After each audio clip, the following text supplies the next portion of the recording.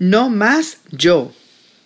Gálatas 2, 19 al 20 dice: porque por medio de la ley yo he muerto a la ley, a fin de vivir para Dios. Con Cristo he sido crucificado, y ya no soy yo quien vive, sino que es Cristo quien vive en mí.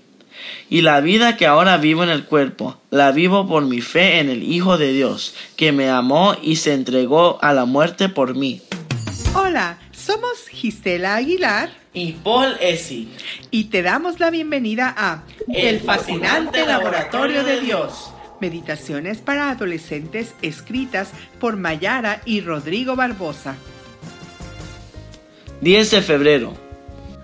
Para el experimento de hoy necesitarás una vela, cartulina blanca, un pincel y pintura. Utiliza la vela para dibujar un paisaje en la cartulina. A continuación, con ayuda del pincel, esparce pintura diluida en agua por todo el dibujo. ¿Qué ocurre? La vela está hecha de parafina, un tipo de grasa, por lo que no se diluye en el agua, manteniendo bien marcados los contornos del dibujo. Al igual que la parafina del experimento, la verdadera conversión y el verdadero arrepentimiento dejan marcas en nuestro corazón. Poco a poco, estas marcas resistentes nos ayudan a superar las tentaciones y las pruebas de la vida. Es la fe la que no permite que éstas se diluyan en medio de las dificultades. Siguiendo el ejemplo de Pablo, nosotros también podemos pasar por esta transformación y mostrar en nuestras vidas las marcas de vivir con Cristo. Pero no siempre es fácil.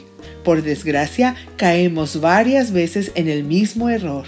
El mismo Pablo dice: no hago lo bueno que quiero hacer, sino lo malo que no quiero hacer. Romanos 7:19. Entonces, ¿cómo podemos querer y al mismo tiempo hacer lo que es bueno? Pablo nos da la respuesta cuando dice que fue crucificado con Cristo. Es decir, que aunque tenía sus propios deseos pecaminosos, Pablo murió a ellos y comenzó a vivir para seguir los deseos de Jesús. Eso es conversión real. Esa es la marca eterna de un verdadero cristiano, el cual a través de su vida puede decir: ya no soy yo quien vive, sino que es Cristo quien vive en mí. Ora por una conversión real y por marcas de fe que permanezcan hasta el regreso de Jesús. Que tengas un excelente día. Y anota agitar el repelente de mosquitos 2 veces hoy. No te olvides.